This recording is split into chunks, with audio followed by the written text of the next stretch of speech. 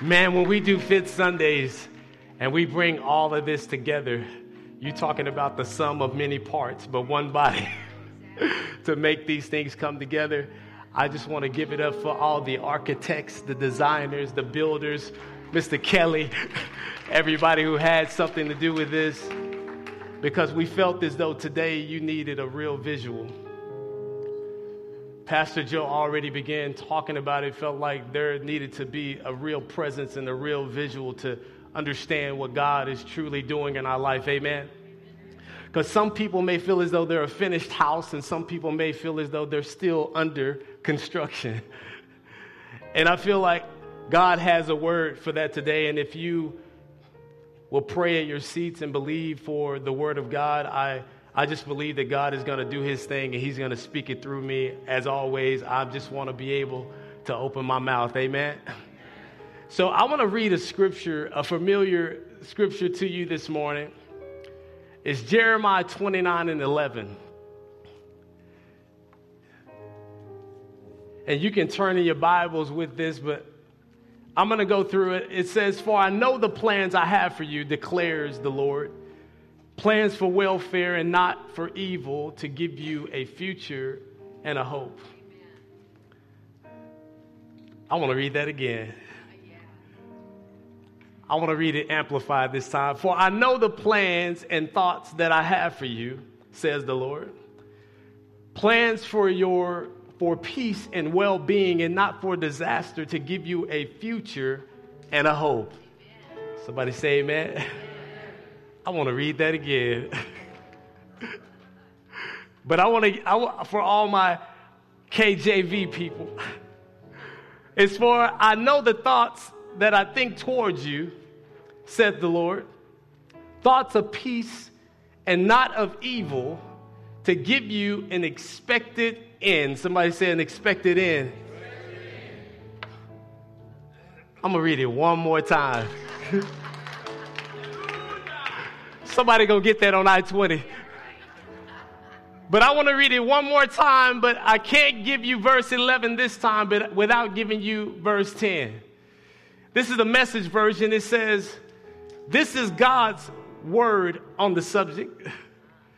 "As soon as Babylon's 70 years are up and not a day before, I'll show up and take care of you as I promised and bring you back home. I know what I'm doing. I have it all planned out. Plans to take care of you." Pastor Joe already said it. "Not to abandon you. Plans to give you the future you hope for." It said as soon as Babylon's 70 years is up. In other words, as soon as the oppressive years are up, as soon as depression is up, as soon as the slaving of your mind is up, as soon as all the confusion is up, as soon as you're trying to control everything instead of giving it over to me is up, God is saying, I'm going to show up and I'm going to do what I promised. But I love when he comes back, because he affirms it. He said, trust me. If you trust someone, you don't really need to know the why. He said, trust me, I know what I am doing. I know you feel like you've been in the wilderness for so long and thought you were alone, but I didn't abandon you. It wasn't to harm you, but I'm trying to take you somewhere to the future you hope for. In other words, God is saying, teens, he's saying, I got plans for your life. So can we talk about the blueprint today? Somebody raise a hallelujah if you're ready for it. Thank you. Now, to really grab this, I think you really have to understand practically about blueprints. I feel good this morning because I got Bo Oakleys in the house this morning, so I got some help in here. But I want to practically speak about blueprints. See, a blueprint is a set of plans, site plans, or working plans to provide us in how to construct and or build something. Matter of fact, blueprints are They are a reproduction of technical drawings. That means that they actually have been drawn before they were printed out as the blueprint. Blueprint is a guide and or a plan for how something is supposed to be built in its final stages of construction. Get it? Want to make sure you're with me. See, within the blueprint, the plan and design tells and shows you how something is supposed to work, how it should function, or even how the completed model or building should look. The blueprint tells us what the designer envisioned and intended from the beginning before the design was even given provision to come into existence. I love this because the history of blueprints have allowed for the rapid and accurate production of unlimited copies of designs. Somebody say replicates. But an interesting and fascinating thing about blueprints is that you don't see imperfections in the blueprint, but you see a vision that has been perfected. See, on a construction site, it is expected for a copy of the blueprints to be left on site. I know why. This gives opportunity for those who are working on the building to review the plans to assure the works are not only going according to plan, but are exact replicates of the plan itself. See, when some people look at a blueprint, they may look only at how the building will look or how it's going to be constructed, while others find an interesting thought in how it will function or what specifications will come along with the building. Now, I want you to understand that specifications of a building, the blueprint deals with the material that's being used, the installation technique. It also deals with the idea of the quality and the standard of the construction. Get it? You still with me? There are some interesting things about a blueprint that we can put in comparison to our spirit man. A blueprint begins with a vision. In the beginning, God created the heavens and the earth, but he created man. He also created man and woman in his image and provided us with specifications to our design. In other words, our blueprint. Now, these specifications came by way of how and what we were made of, the material. The specifications went on and how we were being purposed and installed on this earth. That's the installation technique. And the quality and the standard of what we were purposed to do. Now, here's a backdrop to the story. Don't miss it. In the beginning, yes, God created the heaven and earth, and at the same time, on the sixth day, man was created as the crown and the goal of all God's creative activity. Now, the statement that's made in Genesis 1:26 begins with, "Let us." It is speaking of the relationship and the activity of the triune God, the three in one. It was talking about that, the Father, Son, and the Holy Spirit. It's talking about the triune God's counsel as being a part of the redemptive plan and purpose for mankind. We're still moving. See, the image and the purpose of man was laid out at the beginning. When God said, "Let us make man his image," followed by Genesis verses 27 and 28, where it reads and says, "So God created human beings. In his own image, in the image of God, he created them. Male and female, he created them. Then God blessed them and said, 'Be fruitful and multiply, fill the earth, govern it, reign over the fish in the sea, the birds in the sky, and all the animals that scurry along the ground.'" Now, God was saying here is my image, and here is what I've designed you to do. Then he blessed it with a command and then gave us complete authority. Now, here we are in Jeremiah. Away from Genesis, in Jeremiah, God is still reminding us of purpose and his plan and his promises. And he's also continuing to remind us of our very own purpose and destiny. Now, somewhere, if you can agree, but somewhere along the lines, a conflict of the design set in. A conflict of the destiny set in. A conflict of our identity actually set in. Because what God called us, we began to call and see ourselves differently. Anyone know what I'm talking about?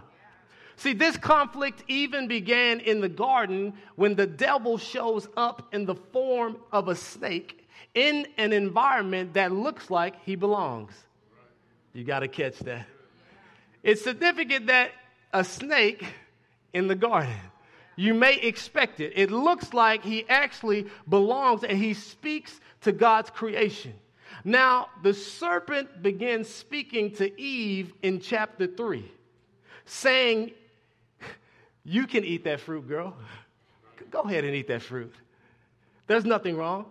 God just knows that if you eat it, that you will become like him. Now that's confusing. It should confuse someone, or it should make you think, because think about it. God had already created them in his likeness and in his image in chapter 1. Here we are in chapter 3, and the enemy said, God knows that if you eat that fruit, you're going to become like him. You got to get that. Thus, you can understand how confusing it is for them to begin chasing something they already are.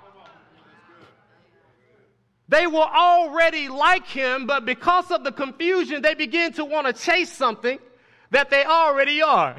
I hope you get that. Listen, God has already given us his image. He's already given us the authority, but the enemy begins tricking us to get outside the divine design of God, our original blueprint, and we end up giving away the victory that we already possess. Somebody say hallelujah.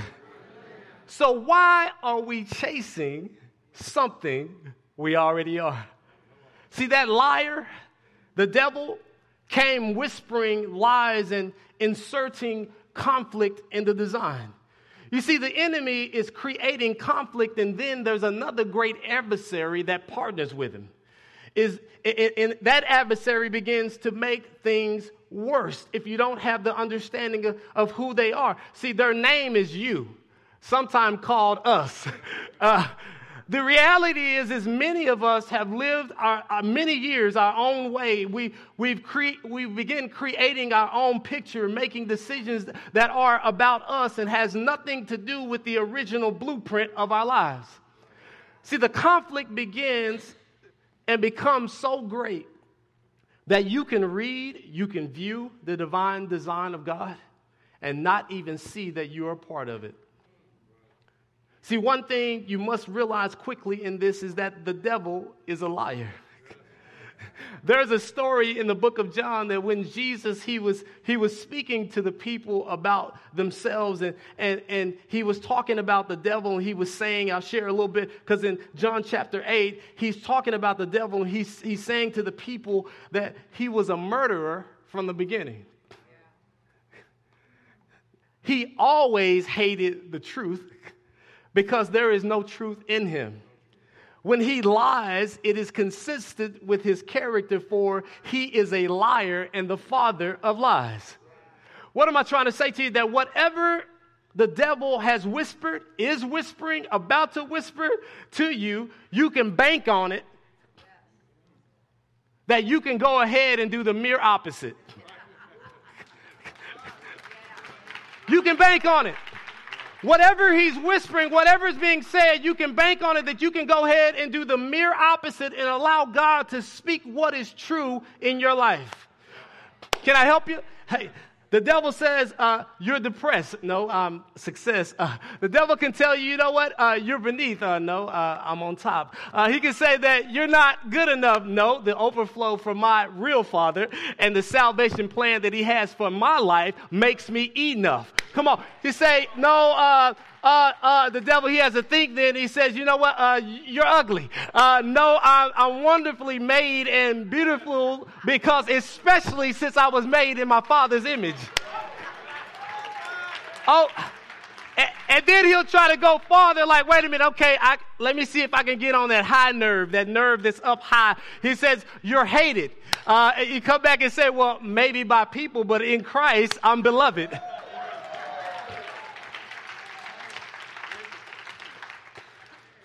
You're cursed. No, I'm blessed. You can think the mere opposite, but I don't know about you, but you know what?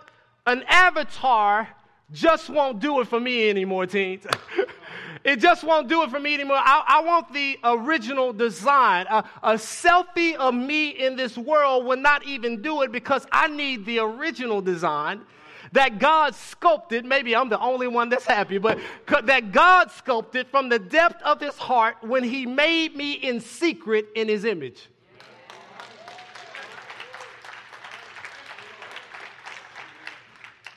See, the Bible says that before we were born, God had a plan and a design for our lives, a certain way to live, a certain person to become. So the blueprint is vital to our spiritual man and success of life here on earth.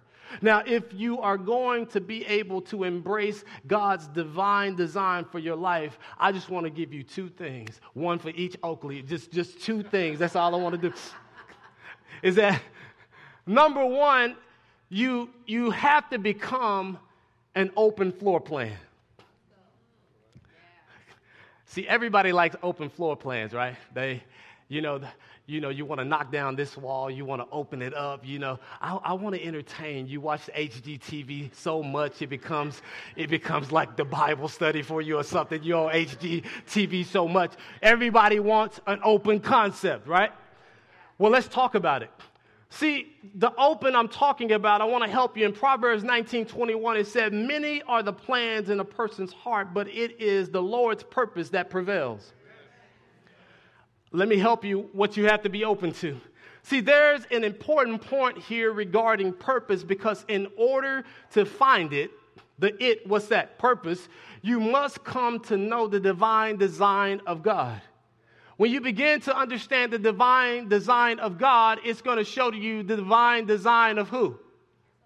Yourself, you. See, the action we take to walk in the divine design of God, which is our blueprint, is what brings the fullness of his plan in our life here on earth, but you have to be open to it.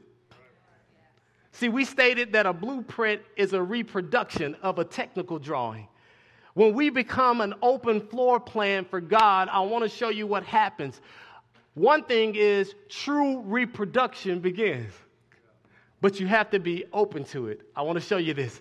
There's something that has to be reproduced in you before it can be reproduced through you. I'm going to say that again. Something has to be produced in you before it can be reproduced through you. I wish I could get more into that. Let me help you. Have you ever been the person that continues to be asked to do something or volunteer for things you're not good at? I want to pick on my girl so much because I always ask her to do stuff. She's like, I don't get up in front of people. I'm not going to pick on you. Have you ever? Like, you always get called, whether it's at your work, whether it's at church, whatever it is. It seems like people ask you to do things or volunteer for things that you just feel like you're not good at, that you just feel totally inadequate in doing. Well, I want to show you some people real quick. In the book of Exodus, remember Moses actually argued with God. Moses argued with God. Like, God is saying, you're going to go to Egypt and lead my people out of there. He's like, who, me? Like, matter of fact, the Bible says that he said to God, he said, who am I that I should go? He said, who am I to appear before Pharaoh? He went on and said, who am I to lead the people of Israel out of Egypt? And then he went an extra step. He said, God, look, I've never been eloquent with words. I've never been eloquent with words. I'm not very good with them at all. I don't speak well. I have never been. He said, and now, he said, and I'm not now. I've never been good at it, and I'm not good at it now. He went on, he said, and even though you're speaking to me right now, this is what he says to God. Like, God, even though you're standing here speaking to me right now, I get tongue-tied and my words get tangled. He went on, he said, I am slow of speech and tongue. He didn't have too many excuses, but he was just trying to help show him what he wasn't good at. God responded, he said, who makes the mouth of people? That's what he said to him. Who makes a person's mouth? Who decides whether a person speaks or does not? Who decides a person to hear or do not hear or see or do not see? Is it not I? And then the Lord goes on. He said, now go and I will be with you. Well, here's another person. Remember Gideon. Gideon felt too weak. In the book of Judges, chapter 6, if you want to reference it, at verse 14 and 15, the Lord asked Gideon, he said, go with the strength you have and rescue Israel from the Midianites. He said, I'm sending you. But Gideon replied, Lord, how can I rescue Israel? My clan is the weakest clan in the whole tribe of Manasseh. He said, and I am the least of my entire family. He said, I am the least. But you have to think about it. If you go back to Moses, Moses even screamed out and said, Lord, send somebody else. Not me. He said, send somebody else. Well, I want you to think about this because when God said, before I formed you in the womb, I knew you, he was talking to a guy by the name of Jeremiah. Jeremiah felt inadequate in being a prophet. He believed in God, but doubted that God could even use him. Come on, you got to get that.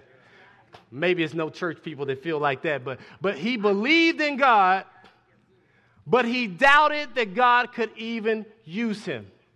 So now there are some people focusing so much on their inadequacy that they can't tune in to the victory they already possess. Because if you pay attention, God continued to tell every single one of these individuals, he continued to call them and say to them like, hey, don't be afraid, like I'm with you. Like I'm here. I'm not going to leave you alone. I've called you to it. Go do it. He said, I will be with you and you will strike down all of your enemies. Isn't it amazing how God calls us to inadequacy, to places of inadequacy in our life? People have a lot of different statements towards that.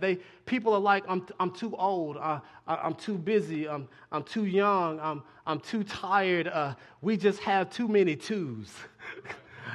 I'm two of something. But just because, I got this morning. Just because God anoints you and calls you to something doesn't mean you're ready for it. I want to let that sit in. See, just because he called you to it, it doesn't mean that you're ready for it. I want to give you an example. I don't know if you noticed this before, but when David was called into the house after all his brothers had been interviewed, and then he was anointed king, he was not immediately placed on the throne. I don't know if you noticed it. He actually went back to attending sheep. A matter of fact, as David is being summoned by God into position as king, the current king, Saul, was actually having his own situation where the Spirit of the Lord had left him. Now, David didn't say, turn down for what? Let's go. He didn't say, oh, I'm the king now, let's go, let's do it. He didn't say that. David went back to something that he knew, and he said, the Lord is my shepherd, I shall not want. He went back to tending sheep. He didn't get stuck in the moment of that call, not that he ran from it, but if you understand the humbleness of it, how he received it, and what he went back to doing. Now, what he went back to doing actually armed him and girded him up and developed him in order to be able to step into that calling that God has spoken. Get it? See, just because he called you to it and you say, I'm inadequate, does not God prepare people for what he called them to? Will he not whatever he called you to, will he not bring you through it? Will he not educate you? Will he not lift you up above that low, above that inadequacy so that you can perform what he's called you? Amen. I want you to get that.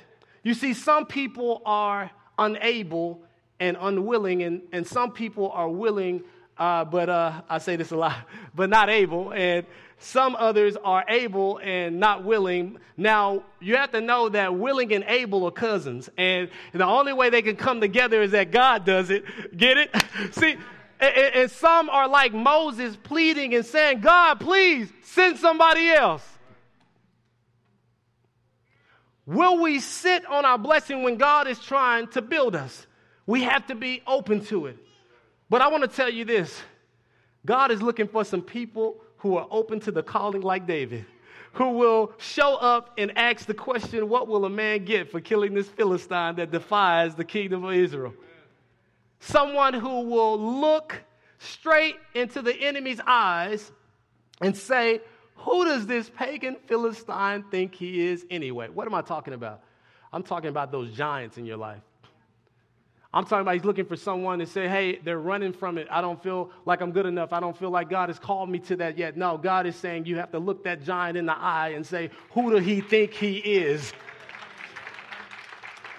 Defying, right, the living God. It comes to some point where you have to tell Saul, the Saul in your life, because Saul came to David when David was going to take on the giant. And he said, put this on. He was giving him the armor. But I love what David did because I believe that this is what you have to do in your life. You have to look that way because David looks at the armor and he said, hey, Saul, I know this is considered the best armor and you the king and all, and this is supposed to be good. And you know, this armor worked for you. It's been battle tested and all that. But look, Saul, I throw rocks, okay? This doesn't work for me. I can't fight it, all of this. He says, and my rocks are going to allow me to keep a distance from the enemy and play to my advantage. See, Saul, what am I saying? I'm saying that David understood. He understood what he could do. He didn't put on Saul's armor and say, I'm going to run away from who God called me to be, and I'm going to put on somebody else's armor because just in case I fail.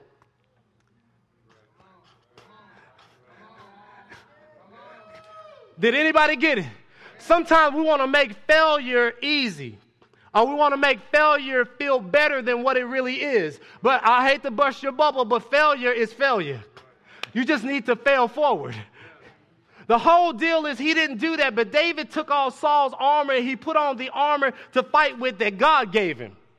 Now, what do we have to do? What does this have to do with the blueprint? What I'm trying to get you to understand is as a man thinketh, so is he. When it comes to building, you've got to go back to the original blueprint. In this case, you have to do something old before you do something new. You got to preach that. I don't have time to deal with it, but I know we talk about old wineskin, new wineskins. I'm not talking about that. I'm talking about sometimes in order to move forward, you've got to take 2 steps back and evaluate. That's why Paul was always saying that I consider. That means that, you know what? He was confident in walking into it, but didn't mean that he wasn't afraid, but he considered. What was he considering? He was considering the fact that who was with him. He was considering the fact that what God had already done in his life. He could consider the fact that he wouldn't be let down, that he wouldn't fail, so he would walk into it.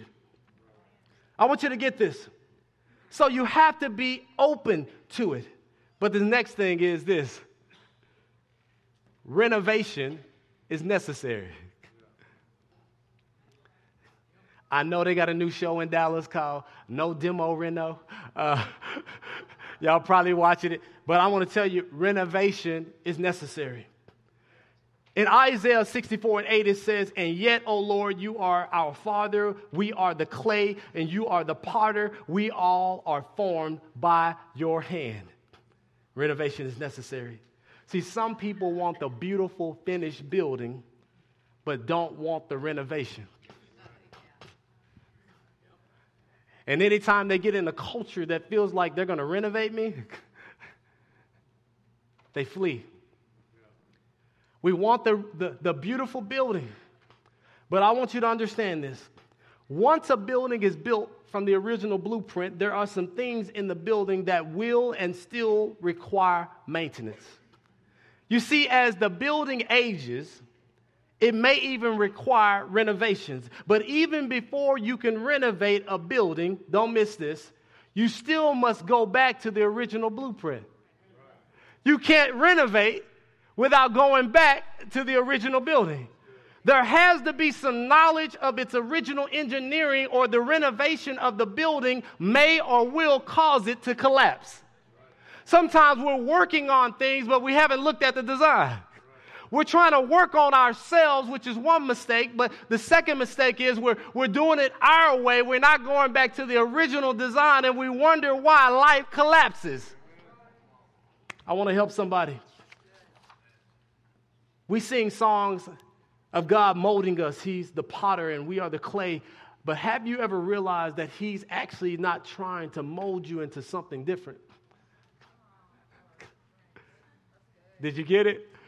He's not trying to mold you into something different. He's actually trying to mold you into your original design. He's trying to mold you into who you are. In other words, he's trying to mold you into what you already are. It's like God is asking us individually, have you ever met you? That wonderful thing that I made. Because it's hard to look at you when you're like this. Sometimes it's easier to look at when it's the finished copy, but what is going on in the middle? You see, a renovation refers to restoring something to its original state. Some people want to remodel, but remodel and renovation are two different things. See, renovation is restoring, but remodel is just you go out and get something new. You remodel it. That means making something new. But when you are being renovated, God has to reach down into his tool belt for some things in order to prep you, to renovate you. Come on, worship. I believe one of those important things is a chisel. See, a chisel is used for carving, cutting, and shaping, get this, hard materials. Sometimes we're hard-headed. It's for hard materials. Chisels have two main purposes: breaking up materials and moving shavings from a material. There was a quote by Michelangelo, I'm just going to read it, that said, every block of stone has a statue in it, and it is the task of the sculptor to discover it. I want you to catch this. My grandmother used to say it to me like this, that there's something on the inside working on the outside that's going to bring about a change in your life, son. That's what she would say. See, but most of the time what happens is that we're so busy nurturing the giant in our life, but we're nurturing a giant sometimes that God is already done with. He's already killed it. We keep doing CPR on it, reviving it. We keep going back to it. God is like, look, I'm doing something new, but the new thing is modifying your thinking and removing the conflict in the design so you can clearly see the original blueprint. I'm going to close with this one. I believe this is a vital tool right here. I like this one, so I got to take the hat off. God has to reach down his tool belt, and he grabs this thing called sandpaper. Man, this blessed me, and maybe we can preach it together on the phone or something, but sandpaper, say it, sandpaper. I want you to get this. Let me share this. Sandpaper is essential. It's an essential tool when it comes to sanding an area or a surface in order to make it smooth out in preparation for painting. I'm going to say it again. It smooths out the surface in preparation for painting. Why is that significant?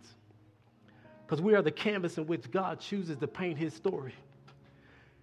This is why we must tap into the divine design of Christ, because this is why on a construction site, remember I said, that the plans have to be left on site. I don't care if it's in your iPad or you have your Bible with the pages in it, but there has to be a blueprint that's left on site. I'm talking about on the construction site of your life, there has to be a copy of the blueprint that remains so that the image you were created in can be reproduced in you. Come on, stand to your feet because I want to read this. God is speaking in the book of Isaiah. God is speaking to some stubborn people. He's speaking to these stubborn people. He was trying to lead them to freedom from where? Where we started, Babylon. He was trying to lead them to freedom. I want to show you what he said. He said, long ago, I told you what was going to happen. Then suddenly I took action. And all my predictions came true. He said, for I know how stubborn and obstinate you are. Obstinate meaning that no matter how I try to persuade you, no matter how many times I told you, no matter how many times I say it, for some reason you still stick to your own opinion. Obstinate you are.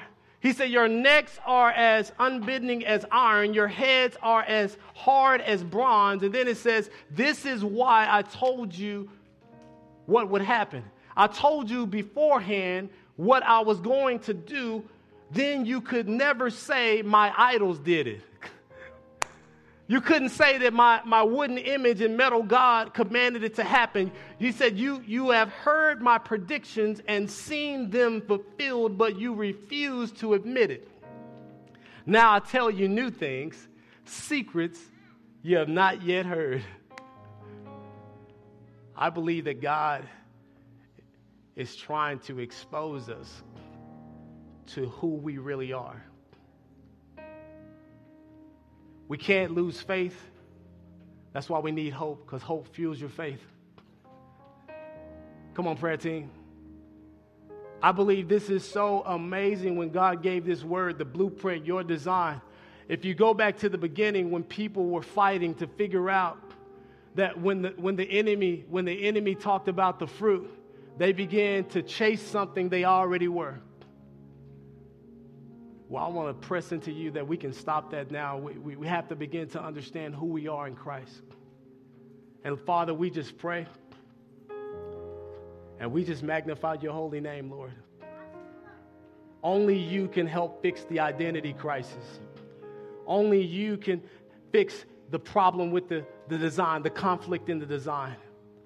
God, we are looking to you to manifest yourself, to bring about a breakthrough in our understanding of what you started, you will finish. What you started, God, you will finish. We're your vessels, Lord.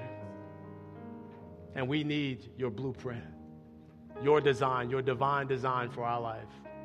In Jesus' name we pray. Somebody shout hallelujah in this place.